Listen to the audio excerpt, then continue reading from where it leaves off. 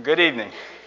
It's good to see everybody tonight. Before we begin our lesson, just want to make one exciting announcement, positive announcement. At Lehman recently, there have been a lot of people placing membership and people obeying the gospel, and that's always a great thing. We love to have people come, and we hate to see people leave unless it's for a good cause and a good reason. And recently, Dennis Hogan informed the elders that he has accepted the preaching job for the church in Horse Cave and that he's going to be going there to work. He's been splitting time between here and the church in Calhoun before, but now he's going to be there on a more permanent basis. And so it's always great news to see the kingdom of God grow and flourish and to see people surrender their time, efforts, and gifts to serve in that capacity. And we bid Dennis Godspeed. Peggy will still be here and going with him on occasion, but we're thankful for his efforts and talents here in leading, singing, and teaching, but also the good work he's going to do with the church there at Horse Cave. You know, recently there have been some fathers in the news. T. Morant is one of the more recent ones, LeVar Ball, but you could add to that list Fred Sanders and even Tiger Woods. What they all have in common is that they have children who play professional sports. And for whatever reason, these individuals are more known for being outspoken fathers concerning their children's efforts. Some people on occasion accuse some of them of living vicariously through their children's efforts and success, and that maybe they're more visible and more seen than other individuals who have children in that same venue. And you might imagine how this could be a struggle for any parent to see your child succeed, to see them go as high as they can go and to be withdrawn and not want some of the fame, some of the limelight for all of the training you did, all of the influencing you did, all of the advice and all of the efforts poured into the child. And so when we see this sort of thing, it really doesn't surprise us, but it does make what we read in the gospel accounts about the earthly father of Jesus, named Joseph, all the more remarkable and special. You open up your Bible to the Gospel of Matthew and you read about Joseph being the earthly father of Jesus, and you think about the parents that would raise the greatest human being that would ever live. As Neil mentioned this morning, he's King of Kings and Lord of Lords. And when you think about Jesus' earthly parents, 9 out of 10 times our minds automatically, they go to Mary, and for good reason. There have been songs written about Mary. There are statues in her honor. There have been memorials painted to depict her face and what people think she looks like. There are churches named after Mary, and even people in their zeal who believe they can pray to and through Mary. Mary's received her just due and more so, and for good reason, for the things that she's done. But what about Joseph? Joseph is a good and godly man, but you might appreciate and understand why he's more toward the back of the line as far as efforts and praise toward him. The Gospels go above and beyond to stress the fact that Jesus' heavenly Father was his ultimate authority and the one from whom he ultimately came. And so we could see how an individual could read the Gospels and just sort of relegate Joseph to a sideline character who's unworthy of mention, but we'd be mistaken if we did. He's mentioned directly in Matthew and in Luke. He's just parenthetically mentioned in Mark and in John. But what the Gospels tell us about Joseph is important. It tells us about the kind of man that he was and how he also serves as a model for each and every one of us. His name is synonymous with excellence. You struggle to read from Genesis through Revelation and read about anybody named Joseph who wasn't a good man. Think about Joseph, the patriarch, in Genesis 37 through 50, 13 chapters, and relatively no sin from Joseph. There's Joseph of Arimathea in the Gospels who aligns himself with Jesus and is a part of the burial of Jesus. There's Joseph, also called Barsabbas, who was placed right next to Matthias and was going to be selected potentially to replace Judas as the next apostle. Barnabas is a great man, but his real name is actually Joseph. And then there's Joseph, Jesus' father, and he's in that same line. Same group of men who are excellent individuals and who are worthy of our emulation. Joseph has something to say to us and something to teach us. He is the earthly father to God, but he serves in his life as a model to us. Tonight, what I want us to do is open up your Bible to Matthew chapter 1. And if you can see Matthew chapter 1, 18 through 25, which Jack just read for us a moment ago, you'll have an outline of tonight's lesson. I want us to notice the things that the gospel writers tell us about Joseph, and then draw some lessons as we work through this on how Joseph serves as a model for each and every one of us. Let's begin. Number 1. Joseph was a holy and righteous man.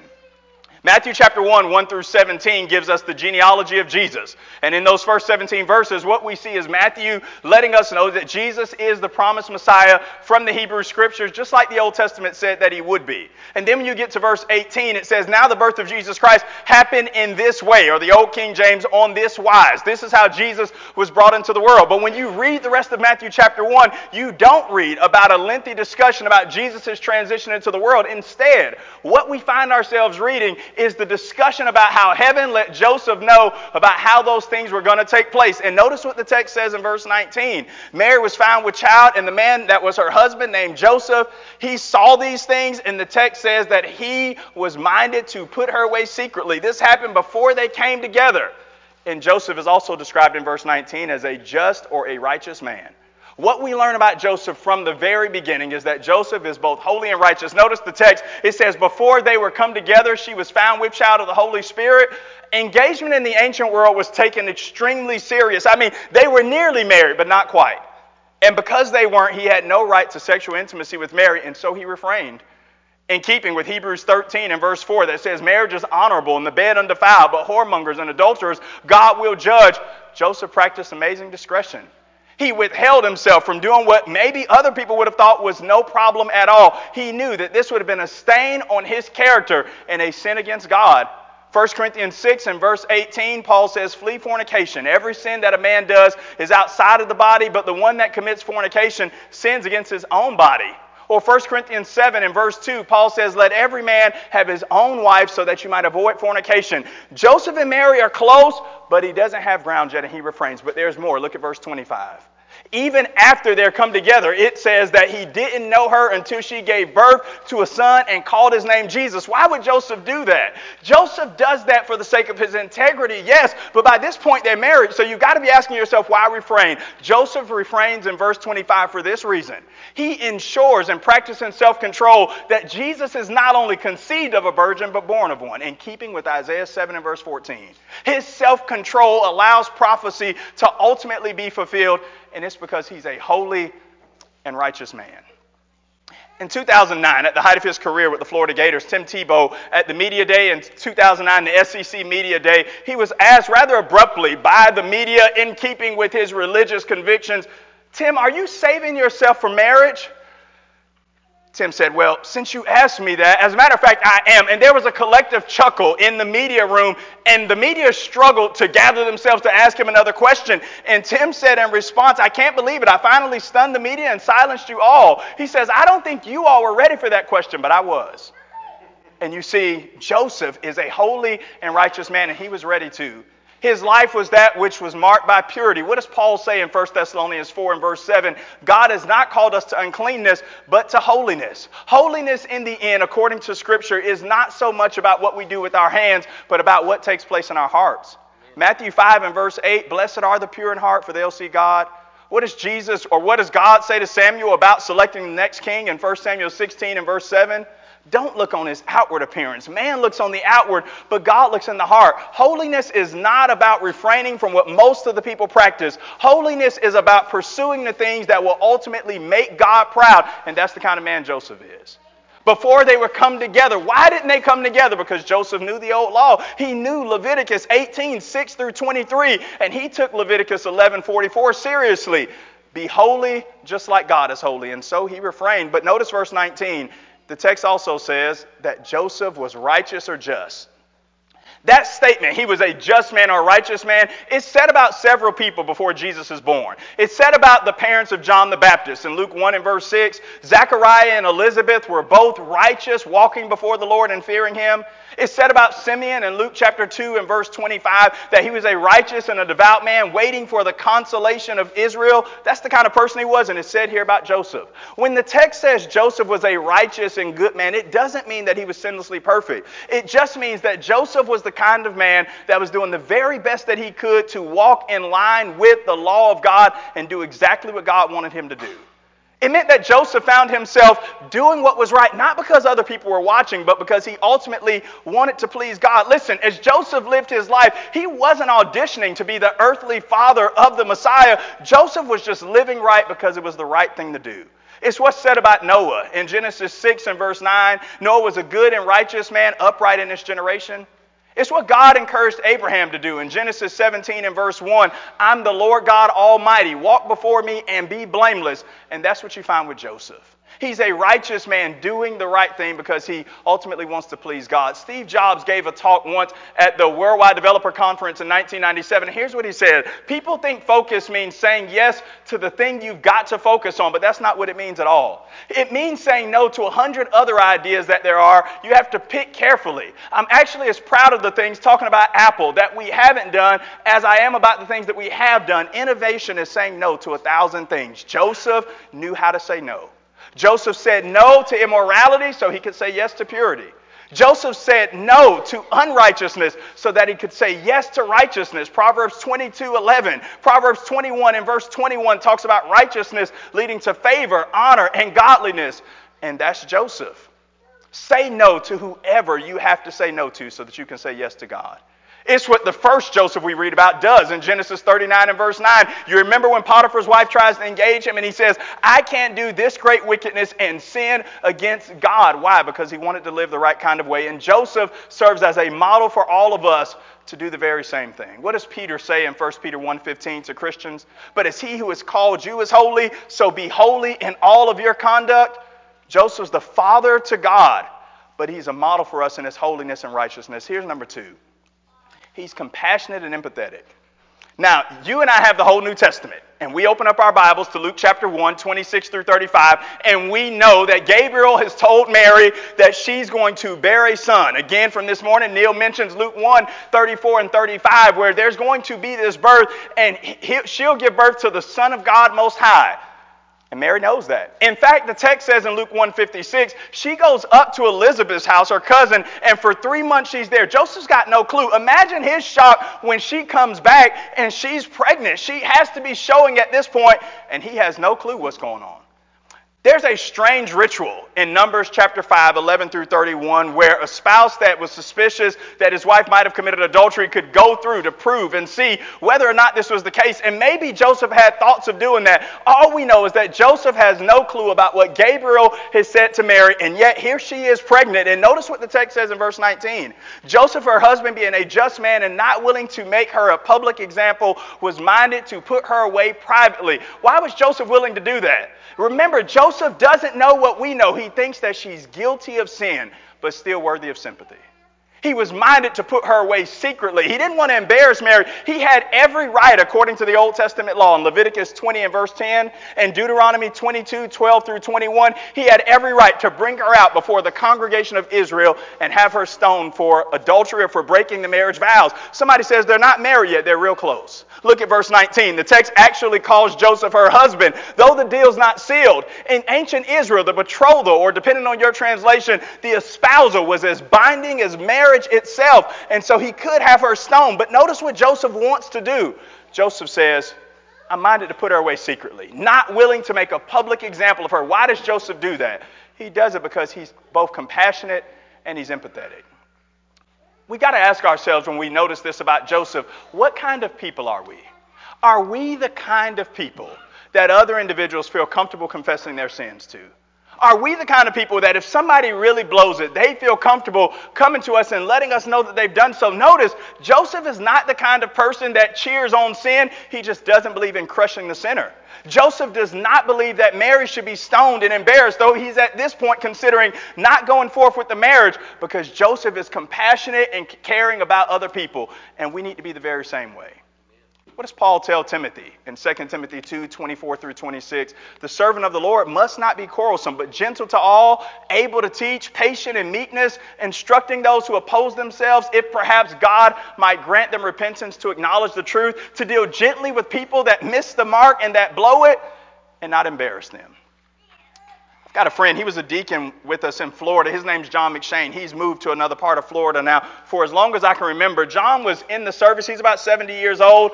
But from childhood and even now, John McShane's been a dumpster diver for a long time. He likes to jump into these various places and go places and find old computer parts and things, either not used or gently used, and then trade them in and oftentimes make a profit. I'm not interested in that. I've got no desire to do that. But John's a dumpster diver, and he's made great profit doing it on occasion.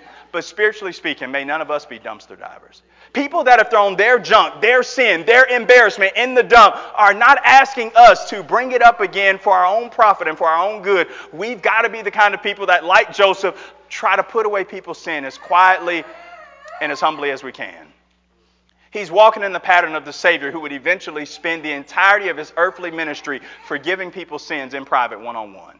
Why does Jesus wait for the entire crowd to go away to say to the woman caught in the act of adultery in John 8, 10, and 11, "Where are those that accuse you? Neither do I. Go and sin no more." When he talks to the woman at the well in Samaria, you notice he doesn't do it around all of the apostles, John 4, 16 through 29. They're one-on-one as he discusses her past and her history. Even on the cross, it's a one-on-one conversation between Jesus and the thief as he reminds him that your sins are forgiven and today you'll be with me in paradise. If you conjure up all of the adjectives in Matthew, Mark, Luke, and John that describe the kind of person that Jesus was, there will be one word that rises to the surface in usage and in context above all the others.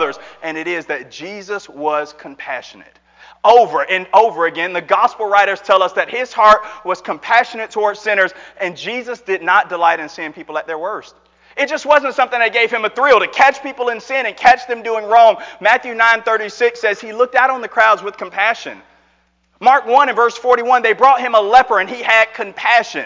When he saw the woman who had buried her son at Nain in Luke 7 and verse 13, and compassion, his heart goes out. He forgives and he heals. And the kind of man we see Joseph being is the kind of man that's both compassionate and empathetic.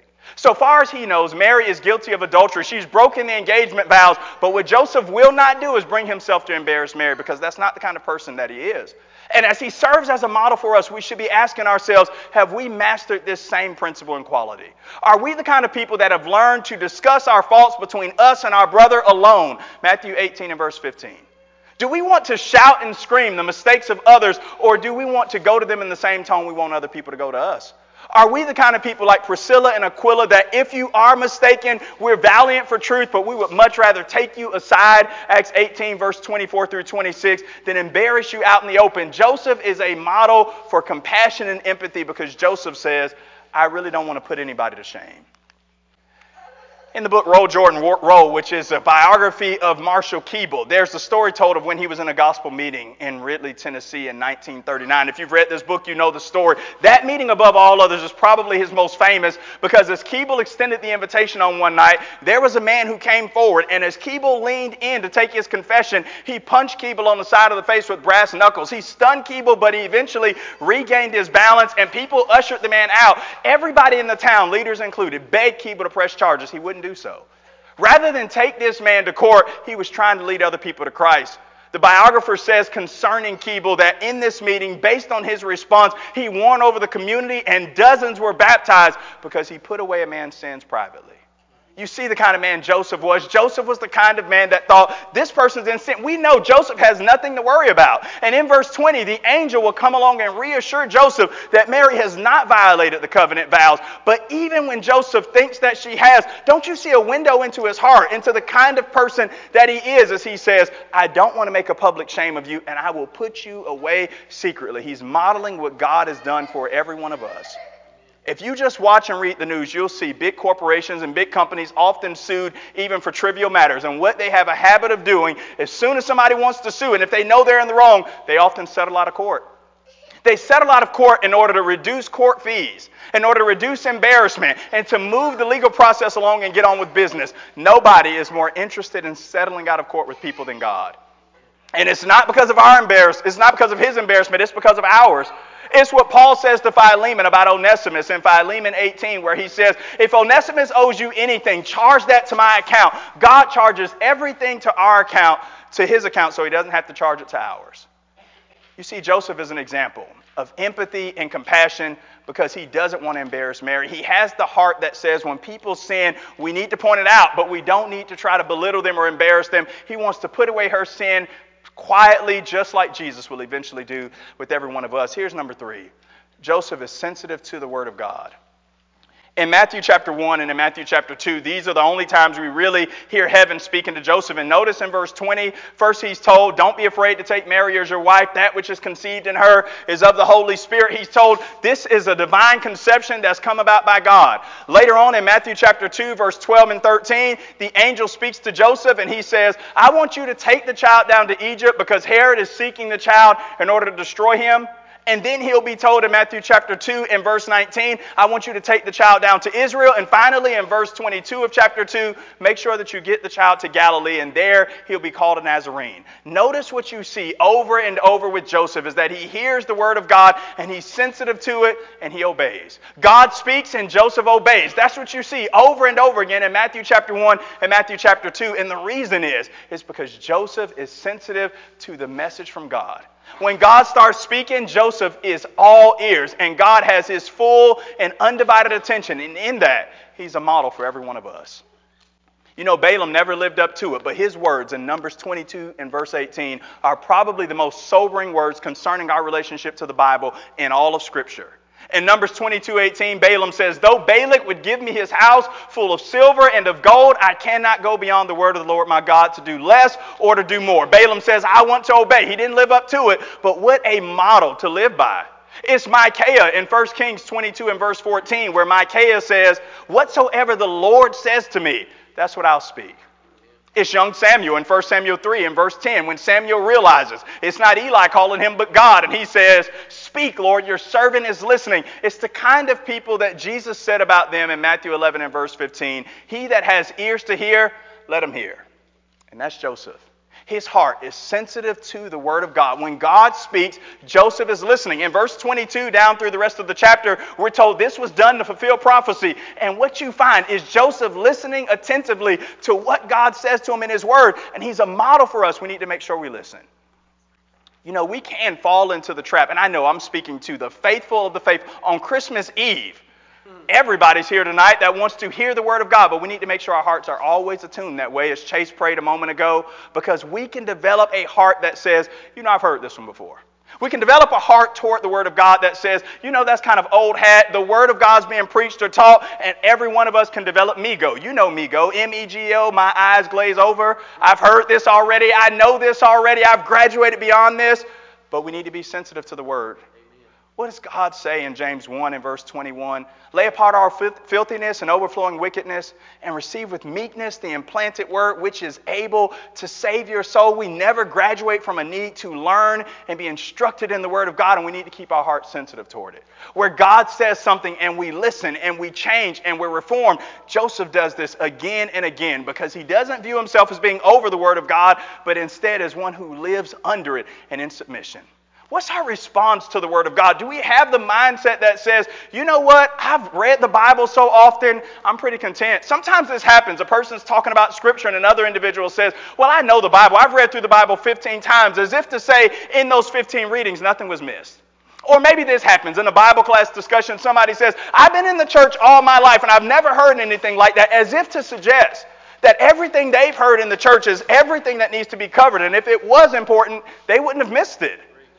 Listen to the psalmist in Psalm 119 and verse 96. I've seen a limit to all perfection, but your commandment is exceedingly broad. What does that mean? It means God's got a lot to say, and every one of us needs to sit at attention and learn from it and listen. Don't you see Joseph's heart? The Holy Spirit speaks through this angel, and Joseph is all ears. He's listening, he's attentive, and we need a sensitive heart toward the Word of God. Right now on Sunday mornings, Josh Atkins and Clint Arberson are teaching the fundamentals of the faith in the auditorium. And we might have the heart posture that says, the fundamentals, been there, done that. But we really haven't. We need to constantly be rehearsing the fundamentals so that we can learn and grow and be the people that God wants us to be. Don't ever let yourself be lulled to sleep by Scripture, but instead allow it to repeatedly stir your heart. When Brittany and I met in 2008, her parents lived, her mom lived right by the railroad tracks. They still live there. I remember the first time I was there and the train went by, how shocked I was and how unshocked she was.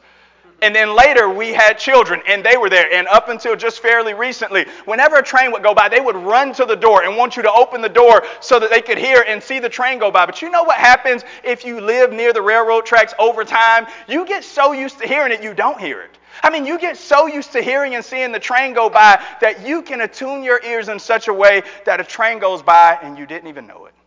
May the word of God never become the train that goes by and we just didn't hear it. We didn't know it because we already know it. Jeremiah 29:18 and 19, God says, I'm sending pestilence and sword and famine against you because you didn't hear my word. I sent prophets early, but you didn't listen. We need a sensitive heart that says, God, speak, because your servants are listening. We want to learn from you how to handle the word of truth, but also how to let it affect us. And that's what you find Joseph doing. Joseph's heart toward the message from God is, I need to learn everything that you have to say. We need to be people where it's regular among us that we find ourselves saying, you know what? I never saw that in the Bible before. Not because new truth drops in. The Bible doesn't change, but we do. And because that's the case, it shouldn't be out of the ordinary for us to read the Bible and be shocked every single time we read it, because we approach Scripture as honest investigators and not as individuals who already assume that the Bible and its authentic truth will automatically align with my opinion. That's not honesty. To approach the text as if I already know what's there. I don't need to change. I know exactly what Scripture says. Question: when's the last time you changed your mind about something in the Bible? Or a better question might be, does God have permission to change your mind about anything in this book? Have you ever said about anything in here, you know what, I thought this was right and I was mistaken and I changed my course and altered my way, not because truth changed, but I was wrong about it. What does Peter say? Master, we've toiled all night, but nevertheless, at your word, because you're right and I'm not, Luke 5 and verse 8, we'll let down the nets. Don't you see Joseph? Whatever God says, he's sensitive to the word of God and he obeys, he listens, he does exactly what God says because he has a heart attuned. God promises the person with that heart will be blessed. He'll have good success. That's what he told Joshua in Joshua chapter 1, verses 8 and 9. And the same thing's true about us. May our heart posture be such that when we hear the word of God, it actually affects us. Question: how many times does God have to say something for it to matter to you? You ever study with somebody and they say, well, that's one verse. Do you got any more? How many do we need? You ever get ready to do a devo or teach a lesson and say to yourself, well, I don't want to use those verses. I mean, do you have anything obscure? I mean, Malachi, give me Habakkuk or Zechariah. Everybody uses Matthew. Has Matthew lost his power? Have the old passages about love, faith, and justice? Well, we need something deeper and more challenging. We need to be sensitive to everything that God says. Yes, launch out and go out into the deep, but everything that God says matters. And the person with the sensitive heart only needs to hear from God one time. The person with the honest heart, if he says it one time, if you saw one verse on baptism, that would be enough. If you saw one verse on love or forgiveness or the unity of the church, God stacks references on top of references. But if our hearts are sensitive, like Joseph's, just one message would cause us to bow in submission. Here's number 4. Joseph surrendered his will to the will of God. Now, if you mark and underline in your Bible, I want you to see what happens in Joseph's life over and over again. It starts early on in Matthew chapter 1 and verse 20. You see it? The angel says, don't be afraid to take Mary as your wife. What does Matthew 1:24 say? He took her as his wife. Matthew 1:21, you'll bring forth a son. You'll call his name Jesus. What does verse 25 say in Matthew chapter 1? He brought forth the son, called his name Jesus. You go over to Matthew chapter 2, underline this. In verse 12, you, Joseph, are going to go down and take the child to Egypt. What does Joseph do in verse 14? He goes down to Egypt. And then, and finally, in Matthew chapter 2, verses 22 through 24, he said, I want you to go back to Israel. Those that sought the child's life are dead. And what does Joseph do? He goes back to Israel. Question: did Joseph like living in Egypt? Did he ever get a chance to see the pyramids?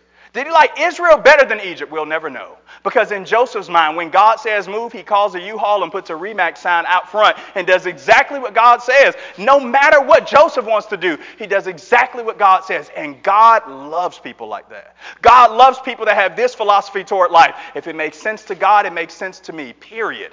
And that's Joseph. Joseph, go here, and he goes. Joseph, do this, and he does it. He's completely surrendered his will. He's like his forefather Abraham in Genesis 12, 1 through 3, where God says, leave family, kindred, go to a land that I'll show you, a land flowing with milk and honey. I'll make of you a great nation. I'll make your name great. You'll be a blessing. Abraham, where are you going? Wheresoever he sends me. I don't need to know the way because he knows the way, and that's enough. It's interesting that the gospel that begins with God telling a man to go here and there and he obeys, ends with God telling you and me to go into all the world. And the question that lingers at the end of Matthew's gospel is, will we do like Joseph?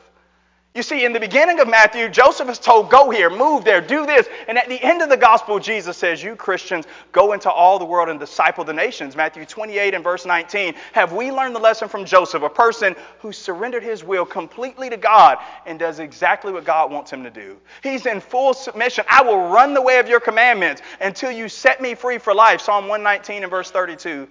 It's what Mary says to the men at the wedding in John 2 and verse 5. Whatever he says to you, that is Jesus, make sure you do it.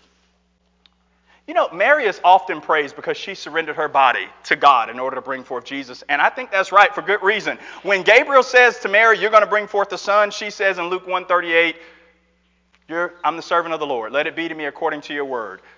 But don't miss that Joseph does the exact same thing. In the early chapters of Matthew, his life is constantly rerouted by the divine GPS, and he never complains one time. What does Solomon write in Proverbs 16 and verse 9? Many are the plans of a man, but the Lord prepares his steps or directs his goings. For Joseph, that was it. He surrendered his will completely to God and did exactly what God wanted, and he serves as a model for us to do the same. You know, sometimes we talk to people. I've talked to people about becoming Christians. And one of the reasons, there may be a lot of reasons. One reason why some people don't want to become Christians is because they're afraid. They're afraid that if they consider becoming a Christian, the question sometimes comes as you're in this Bible study, well, I would consider becoming a Christian, but I'm worried about this. If I obey the gospel, is he going to change me? I mean, do I still get to be me? Do I still get to do things the way that I want to do? And there's a lot wrong with that question, but in the end, it's the heart of a person who's not really ready to fully surrender. The most rebellious act in our time may be surrendering our lives to God in a culture and a world which says the most authentic thing you can do is live for yourself. Don't you see Joseph saying to us, the most authentic thing you can do is not live for yourself, it's live for your God. Revelation 2 and verse 10, be faithful until death. Surrender your life in the cause of another. That's authenticity. That's realness. That's what Joseph gives us. His life is a life of surrender where he repeatedly finds himself saying, not my will, but your will be done. He gives up his life in order to serve God, and he shows us what surrendering your will to God is really all about. Joseph's not about himself. He's about giving his life over to God in full submission and obedience. Whatever God says, Joseph says, you can sign me up for that. Wherever God wants me to go, that's where I'm going. Whatever God wants me to do, I submit to his will and I do it. Joseph's life is in full surrender. What does Jesus say in Luke 9:23? Whosoever will come after me, let him deny himself, take up his cross daily, and follow me. That's what we find Joseph doing. Fully surrendering his will and following the will of the master. And God is asking of that from every one of us. And Christianity, no, if you become a Christian, you don't get to keep being yourself, but God says, I give you something better. God says, you can follow me, and in doing so, I'll make you the best version of yourself. The you that you could never be otherwise. Paul says we're all being transformed into his image from one degree of glory to another, 2 Corinthians 3:18. There's nothing to fear in submitting to Jesus Christ, but we've got to be willing to give ourselves away. And if we're not ready to do that, we're not really ready to follow. We're really not ready to submit to God if we have so much fine print in our contract and we approach him saying, what can I retain of my own will and still do yours? Don't you see Joseph surrendering everything, following wherever God tells him to go? And he's a model for us to pick up our lives and do the very same thing. What does Hebrews 11 and verse 1 say? Faith is the substance of things hoped for, the evidence of things not seen. For by it, those individuals of old received good commendation. Hebrews 11, 1 and 2. What was faith? Submission and obedience, not knowing everything, but knowing the one who does, and that being enough for them. Here's the fifth and last thing we learn from Joseph's life, and it's this. Joseph knew he needed a Savior. Joseph did a lot of great things, but probably the thing that stands out the most is that Joseph knew he needed a Savior. If you're still in Matthew chapter 1, notice what the text says in verse 21. Your wife, she'll bring forth a son, and you'll call his name Jesus. Now listen, in the ancient world, one of the rights of the father was the ability to name the son. But remember, we just saw Joseph's completely surrendered his life. The last thing he wants is control. The angel says, you won't be naming him, I'll be naming him, and he'll be called Jesus. What does Joseph do in verse 25? When Mary brings forth the son, he knew her not till she brought forth the son, and his name was called Jesus. And Joseph knew that he needed a Savior. Jesus' name is the Hebrew counterpart of Joshua. In Hebrew is Yeshua, and it means Yahweh saves, and that's exactly what he names him. He names the child Jesus, and when he does so, he acknowledges that he needs a Savior. Don't you see how Matthew chapter 1 begins? It starts with this genealogy. In Matthew chapter 1 and verse 1, Jesus is the son of David, the son of Abraham. And then in Matthew chapter 1 and verse 20, Joseph is also called the son of David. When it says that Jesus will save his people from their sins, save who from their sins? Who are Jesus' people? Well, just read the genealogy. They're kings. They're victors, they're heroes, they're harlots, they're failures. Those people, Gentiles and Jews, all people, including people like Joseph. When Joseph names him Jesus, Joseph acknowledges what everybody else in the world must, and that is that we need a Savior. Because nobody can call him Savior without first calling themselves sinner.